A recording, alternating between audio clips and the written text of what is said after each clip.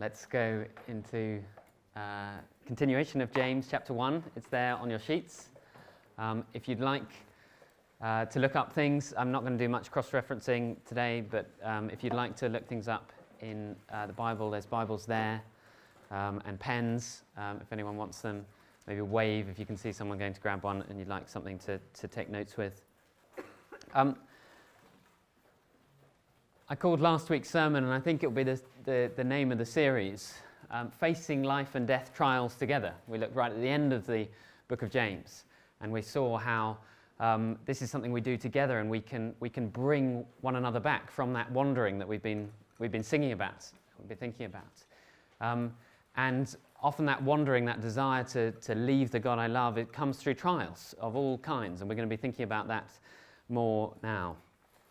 James was writing to first century Christians facing all kinds of trials. They had a lot of persecution. In fact, they were scattered from Jerusalem. James writing from Jerusalem to those scattered across the regions around. They were feeling far from home. They were feeling lost, under pressure to compromise. And James says to them, verse 2, there at the top of your sheets, "Consider it pure joy, my brothers and sisters, whenever you face trials of many kinds." And we were thinking that in extreme suffering, that's almost absurd to say. I remember how we ended last week, and Penny very helpfully raised the question of, what if someone's right in the heat of really, really difficult struggles? This wouldn't be something to bring to them in a glib way, would it? Oh, don't worry that you're going through that immensely tough time, that you're suffering illness or bereavement or anxiety, that you're under pressure from every side. Just don't worry about that. Just consider it pure joy. Smile on your face. But actually we saw how this is a calculated thing. Consider in the ESV version, it says, count it all joy. That when you add up the accounts and you're thinking, it feels like I'm massively losing out here. James says, no, actually, if you add up correctly, God can use even the most horrific trials. And it only makes sense if God is totally in control, working in the details of our lives to make us more mature, living for Jesus. And then depending on our relationship with Him as we seek Him in prayer and wisdom for grace in all circumstances. And then we saw that the opposite response to our joy would be double-mindedness. James talked about the double-minded person, unstable in all they do, because rather than trusting God that He can use their trials to shape them, they're sort of going every which way in order to find their own solution. And as we continue in chapter 1 of the book of James, we're going to step into this theme, which I've put on your sheets. This title for this morning is, what are you going to do with the trial that you face? And you know what that is. And you know that maybe right now, you're not in a great position to assess that, and you just need the comfort of the songs that we just sung and the reminders of the gospel of grace and what we're going to look at the end of this passage, that He gives us new birth in Christ, that He doesn't expect us to be sorted. No, He gives His life to us. But maybe you are able just to step back and look at that trial that you're going through and examine it together with brothers and sisters in Christ. You might want to take what we look at this morning and deliberately book someone in to meet up with so that you can talk through what you're facing and pray through what you're facing. Or maybe you're not facing the trial, but the trials will come. And now is a time to not waste a good crisis in the future. You know that old saying, don't waste a good crisis. That actually in a crisis on a national scale or on a personal scale, there are times to learn and take stock and actually to rebuild. And our God is a God of grace who rebuilds from brokenness. And the best, most wonderful example and the turning point of the whole of human history is when Jesus died on the cross, and it looked like wasteland. It looked like God Himself had been defeated, that grace had lost. And yet it was in that moment of devastation that actually the ultimate good came. Our God is one who can bring good out of trials. And so prepare our minds so that when we are facing a trial, when the trial's a slow burn. I remember my Mum said many, many times after my father died about 10 years ago. She said, I'm so grateful that he died of cancer rather than a heart attack or of some other sort of sudden death incidents. Because she and he had a long time in which to say the things they needed to say and to work those through, and she could see that maybe you're in a slow burn trial. Or maybe you're in a trial that doesn't feel like a trial, but it is a trial. Perhaps the trial of riches, of wealth, of comfort and ease. Maybe you don't think of yourself as rich, but just by being in this country, we're in the top, 1% or something worldwide. We have a problem, a trial of wealth, and we're going to see James talking about that, and we're going to dig into that a little bit and see that actually, when he says in verse 2, trials of many kinds, he doesn't just mean the ones we think of as the suffering we'd like to be rid of, although God works in the suffering, and sometimes more so. But actually the trials of ease and comfort and the temptations that come with that, and we're going to see the connection between easy trials and temptation. So let's read on. There on our sheets, we're going to pick up again where we touched on last week, verse 9. Believers in fact, I'm going to read the whole passage. I want you to reflect. I might pause at certain points. I want you to see the things that strike you, the things that you get, that you don't get, and then we'll go back through and we'll think and try and apply this to ourselves. Verse 9, believers in humble circumstances ought to take pride, or even boast, literally boast in their high position. So that's the poorest of the poor can take pride or boast in their high position. But the rich should take pride in their humiliation, since they will pass away like a wild flower, for the sun rises with scorching heat and withers the plant. Its blossoms falls, and its beauty is destroyed. In the same way, the rich will fade away, even while they go about their business. Blessed is the one who perseveres under trial, because having stood the test, that person will receive the crown of life that the Lord has promised to those who love him. When tempted, or literally in the original language, it's the same word. When trialed is the verb of the noun. When trialed, when tempted with what? Or trialed with what? No one should say, God is tempting me, for God cannot be tempted by evil or with evil, nor does he tempt anyone by evil or with evil. But each person is tempted when they are dragged away by their own evil desire and enticed. And then after desire has conceived, it gives birth to sin. And sin, when it's full grown, gives birth to death. Don't be deceived, my dear brothers and sisters. Every good and perfect gift is from above, coming down from the Father of the heavenly lights, who does not change like shifting shadows. He chose to give us birth through the word of truth, that we might be a kind of first fruits of all he created.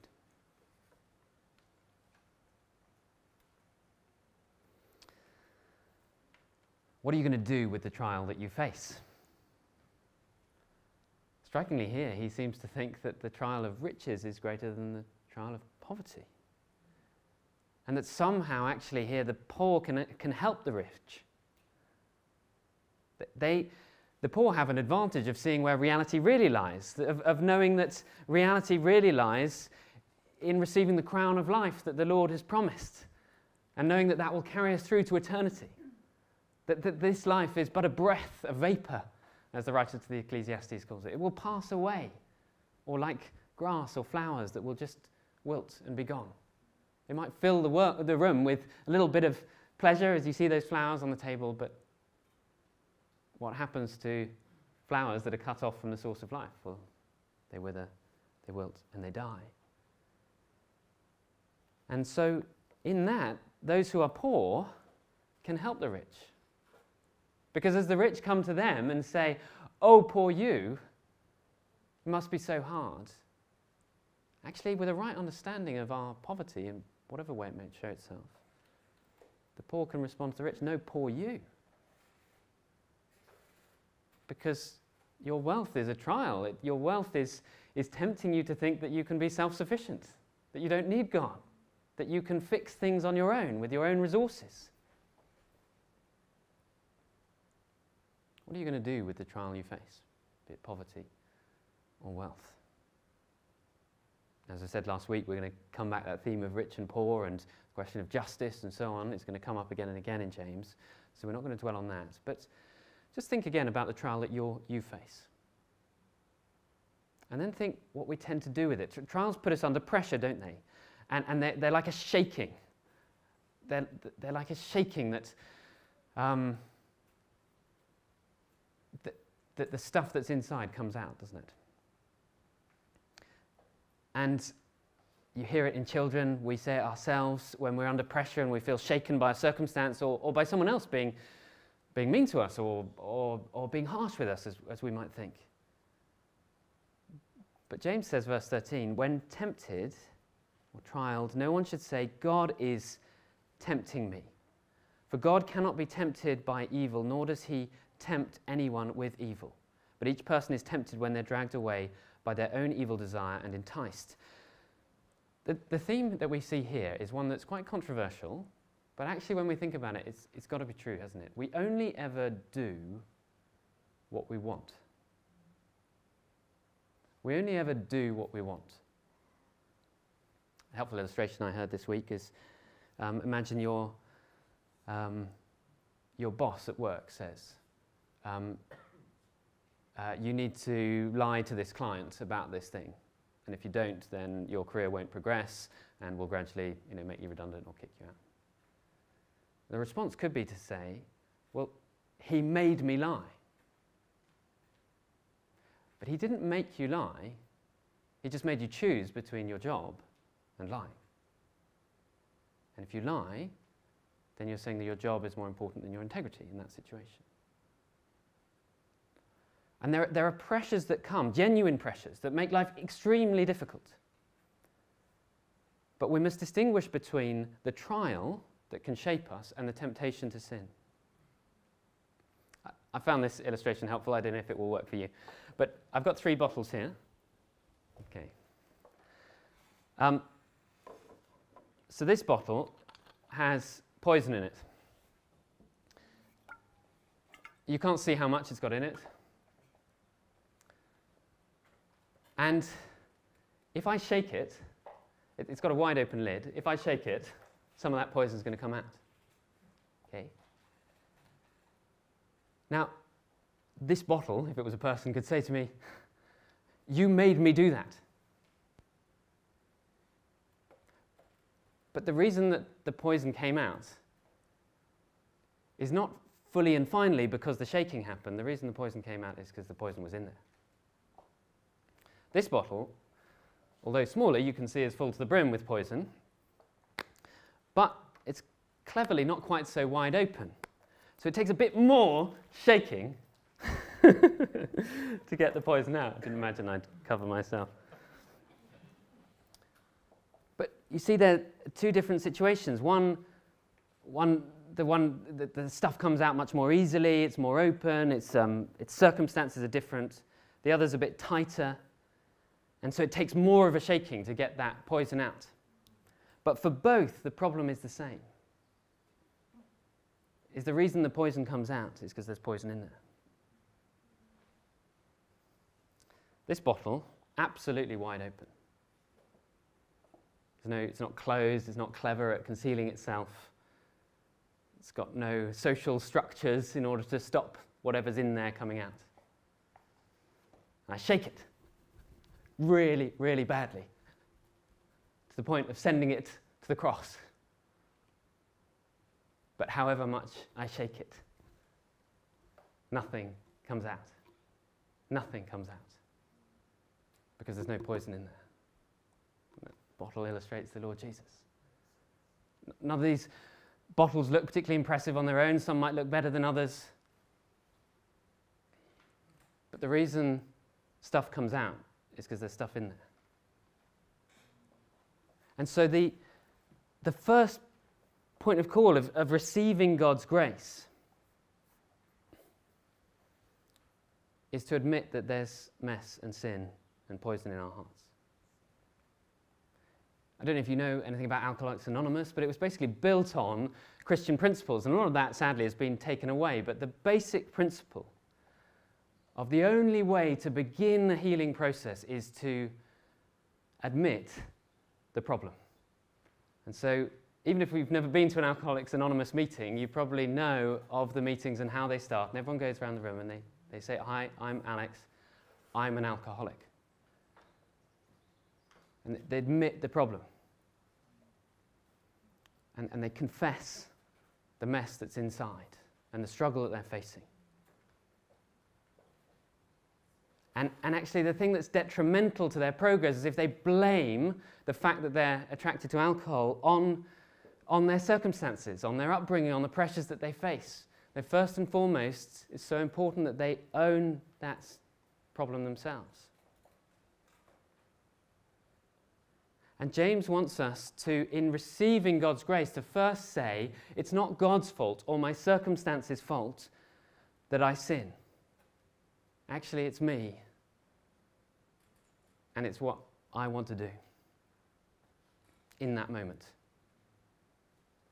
Perhaps in my heart of hearts, in my desire is to root it out. Hence, I'm going along to the AA meeting. And so that's why confession forms such a crucial part of church life, of our coming together, is we confess our sins before the Lord so that we can receive His grace. We can't really face these life and death trials together unless we know that we're all struggling with sin. And some of us might have a tight lid, as it were, and others might have a loose lid. Some of us have a short fuse, some of us have a long fuse. Some of us look better than others, but actually all of us know that in our hearts is a poison of sin that would lead us to death unless it's dealt with, admitted, confessed, poured out before the Lord, and forgiven in the cross. You see this is a life and death issue there, verse 15 on your sheets. Then after desire has conceived, it gives birth to sin, and sin, when it's full grown, gives birth to death. James calls these people dear brothers and sisters. He knows they're believers, but he knows that the temptation to sin is deadly. And then he gives us little illusions of what went on with the first human sin, doesn't he? Right in the Garden of Eden, verse 16. Don't be deceived, my dear brothers and sisters. The first deception happened, didn't it, when Satan came into the garden, came to Adam and Eve, and said, did God really say that you must not eat from any tree in the garden? Isn't God a killjoy? God wants to spoil your fun. He wants to restrict you. He puts you under these horrible pressures. He's stopping you just enjoying life to the full. God's a killjoy. But come my way, and then you'll be like God or gods, knowing or deciding for yourselves what is good and evil. Make the decision for yourself. God's a killjoy. Sin will satisfy you. Verse 16. Don't be deceived, my dear brothers and sisters. The Lord loves you. I love you. I want what is best for you. Don't deceive yourselves. Don't be deceived that the reason there's sin in your life is because of out there. No, the reason there's sin in your life is because it's in here. Recognize instead, verse 17, that every good and perfect gift is from above, coming down from the Father of the heavenly lights, who does not change like shifting shadows. God is the source of life. And God gives good things to us. In fact, every good thing that Satan might entice us to enjoy sinfully is ultimately from God. But I found it helpful to hear this week that it's a bit like, in talking about shifting shadows, James is recognizing the difference between the sun and the moon. The sun is the source of life and light. The moon only shines brightly and looks attractive because it receives the light of the sun. And yet, the shadows can shift, can't they? And so it doesn't. And if we go after the gift, then it will seem wonderful, that gift. And we can invest in it and think that it will satisfy us. But actually, no, we need to turn around and look at the source of life that has given us that gift. And realize that every good thing around us is from Him. And so when we think about what am I going to use, even the good gift of, say, alcohol, which one of the Psalms describes as wine that gladdens the hearts of God's people, or the good gift of money, or the good gift of relationships, and so on. Am I going to focus on that thing, even if I know that the Lord Himself doesn't want that for me right now?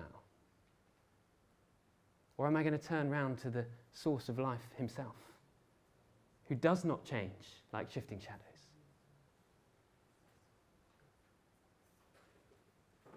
Don't assume the worst of your Heavenly Father in the trial. It's so easy to cry out in the trial, isn't it? God, why are you doing this to me?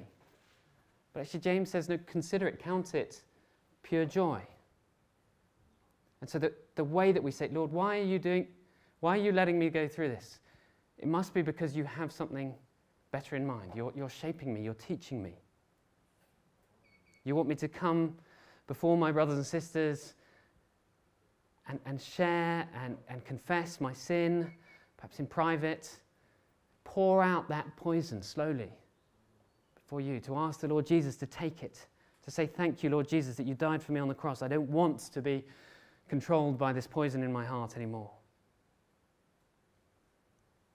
Recognize that only God can make you safe and happy and secure. None of those things out there can. Money can't make you safe and happy and secure. Only the Lord can. And He is so gracious, isn't He? Verse 18. He chose to give us birth through the word of truth, that we might be a kind of first fruits of all He created. God is going to remake this world to be a perfect new creation. But it can only be so if the humanity that He has made in His image is transformed first. And so it is that Jesus said to Nicodemus, who came to him in the middle of the night, oh, this is all very interesting what you're saying. And Jesus just goes straight to the heart of the matter. You must be born again. This great, impressive-looking religious leader. You must be born again. You need to be changed from within. The problems aren't out there, they are in here. You need your heart to be changed by the Lord, who is a God of grace, who wants to give you a new life that focuses on Him and finds Him satisfying rather than just the things around you satisfying.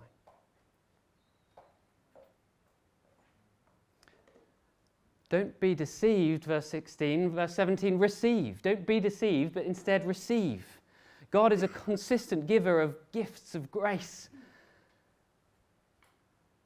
Don't be deceived in thinking that you're fine and the problem's all out there, and if only they weren't mean to me in that way, or if only I didn't lose my job in that way, or if only I had more money, or if only I had that relationship, then I wouldn't sin. No, don't be deceived. Receive from God the giver. What can we in ourselves, in and of ourselves, give birth to? Let's look back to verse 15.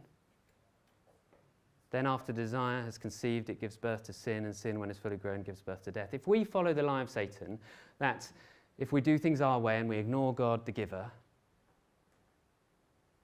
and we start to invest in things other than Him, that's sin. Sin is just independence from God. It's not necessarily the things that we do. The thing that Adam and Eve did in that circumstance was just to take some fruit. There's nothing wrong with eating fruit. In fact, it's a very good thing to eat fruit, isn't it? It's what it meant in their minds. It meant we are independent from God, and we're setting ourselves up from God to be independent from Him. And where does that lead? When it's fully grown, it gives birth to death. Many of you know one of my favorite illustrations is that we're made for a relationship with God like a branch in a tree. If the branch cuts itself off from the tree, then it's cut off from the source of life. It can only go one way.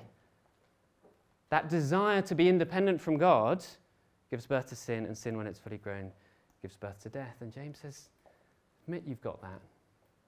Pour it out before the Lord and receive His grace, because you in yourself can only give birth to sin and death, but God can give you rebirth in the gospel. And that's what you need.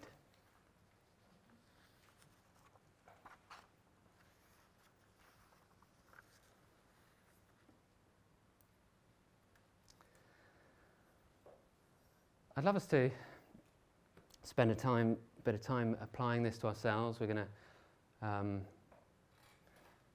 in about 5 minutes or so, probably sing the last song on our sheets, which helps us to think through immense pressures and trials that we might face and what God is going to do with us in those trials. I want to share with you some things that I've picked up. I was feeling very weak this morning because I've been feeling very convicted by this passage, and I've been fed by other pastors I've been listening to and have been preaching to me. And I'm going to share with you some of the things I found helpful.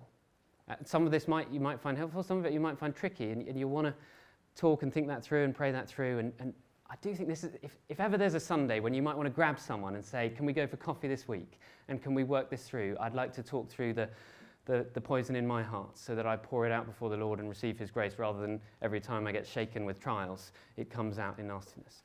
This week might be a good way to do that. But let me share with you some thoughts from others.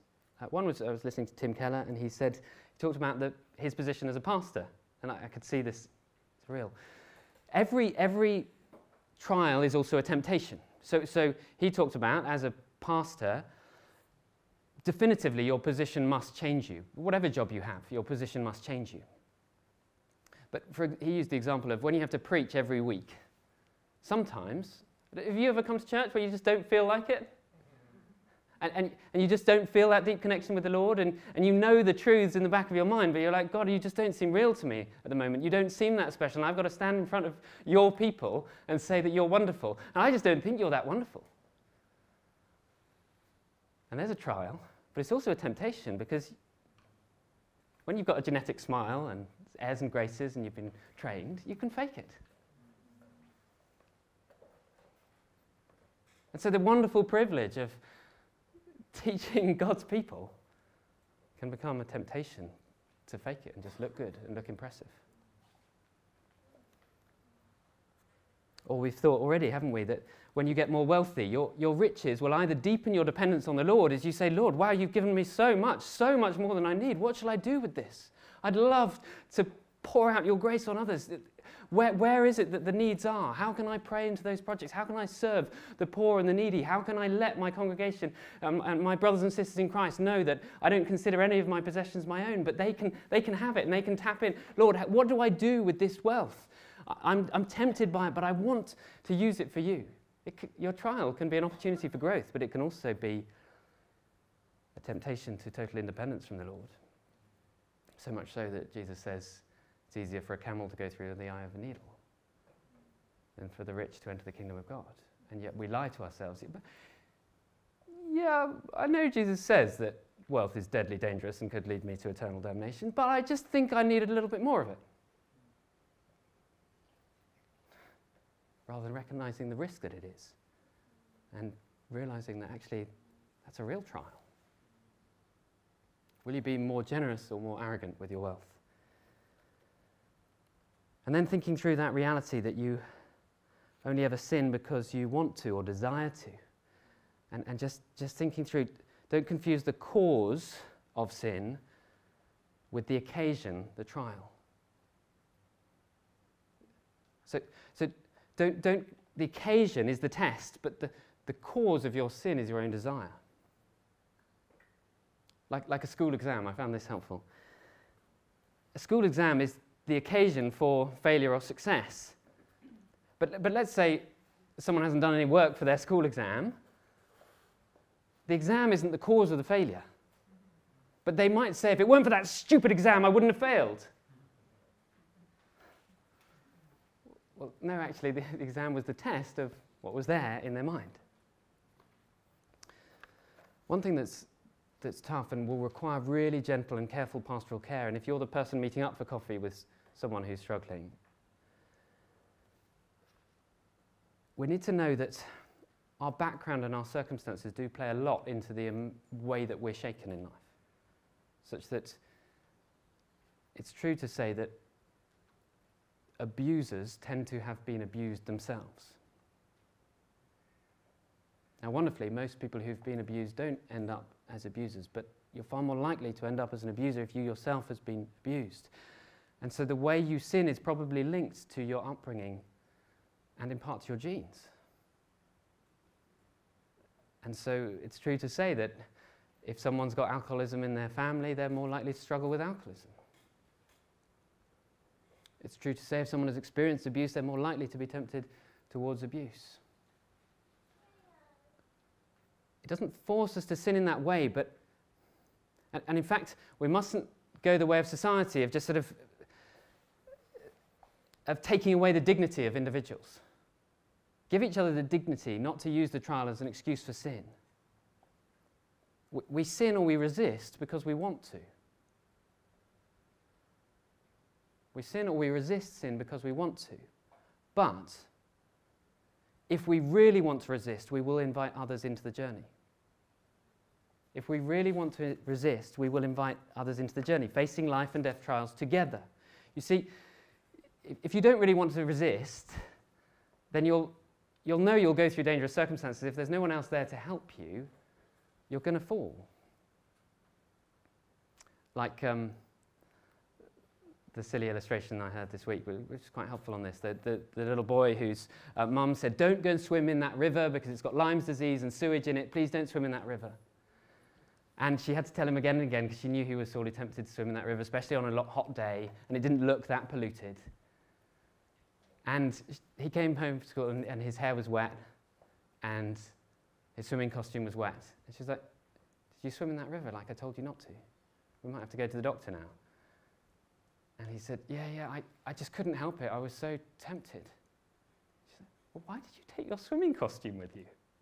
"Well, that was just in case I would be tempted." And if we don't put in place things to stop us, then actually ultimately we're saying we do want to give in to that desire. And so let's be realistic with ourselves and fair on ourselves. We can't just stop this tomorrow. And so ask yourself this question. I found this so helpful as I was preparing this week. If you were the devil, what tool would you use to tempt you? Because the tool the devil will use to tempt you is very different from the tool that he uses to tempt me.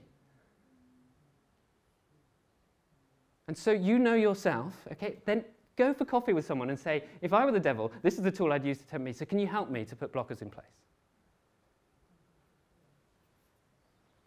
How are you going to pour out the poison before the shaking happens?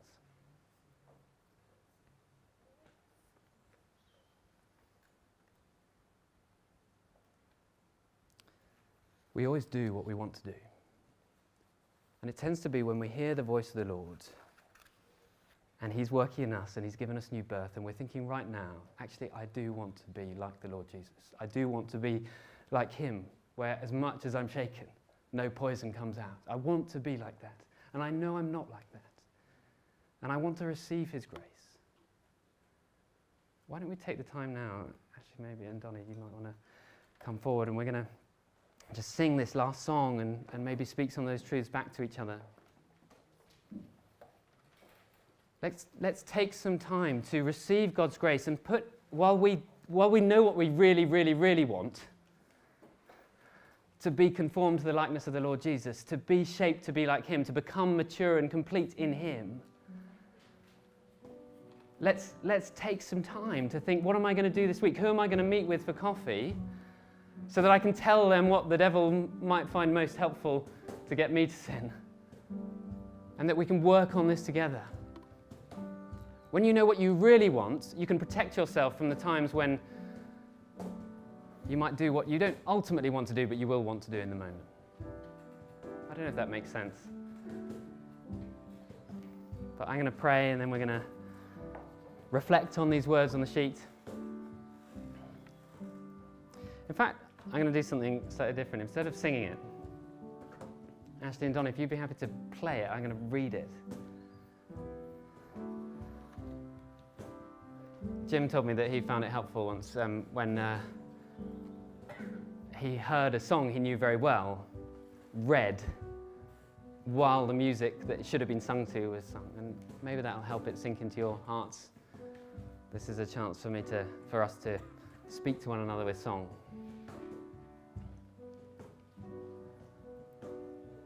In fact, it's such a beautiful song. I keep changing my mind. Ashley and Don, if you'd sing the first verse, and then I'm going to read the rest. Here we are. One of my struggles is fumbling. God, let's sing the first verse, and then I'll read the rest.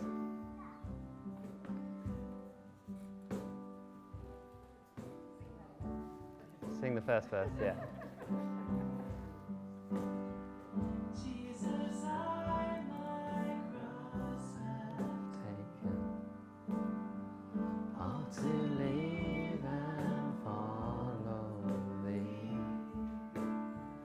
Destitute, despised, forsaken, thou from hence my all shall be. Perish every fond ambition, all I sought or hoped to know. Yet how rich is my condition, God and heaven are still my own.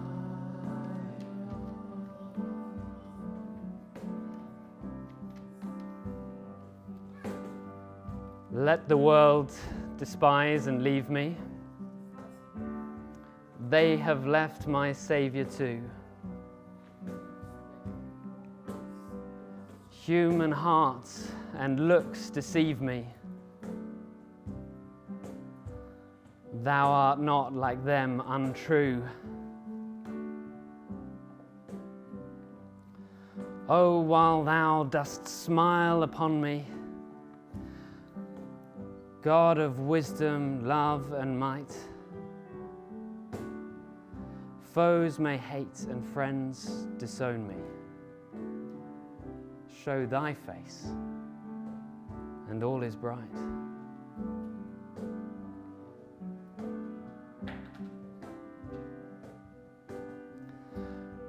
Go then, earthly fame and treasure. Come disaster, scorn and pain. In thy service, pain is pleasure. With thy favor, loss is gain.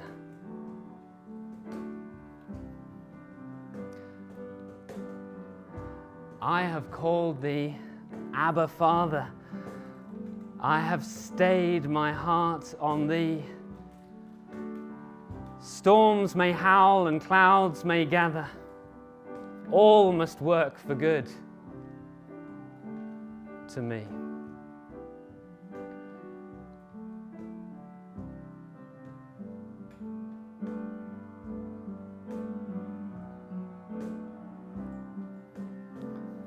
Soul, then know thy full salvation. Rise over sin and fear and care. Joy to find in every station. Something still to do or bear. Think what spirit dwells within thee. Think what Father's smiles are thine. Think that Jesus died to win thee. Child of heaven, canst thou repine? The word repine means whining or complaining.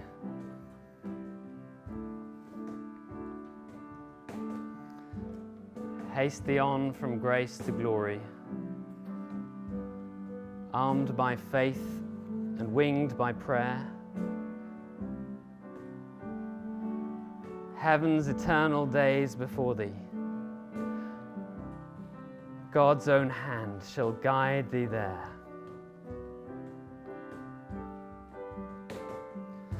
Soon shall close thy earthly mission.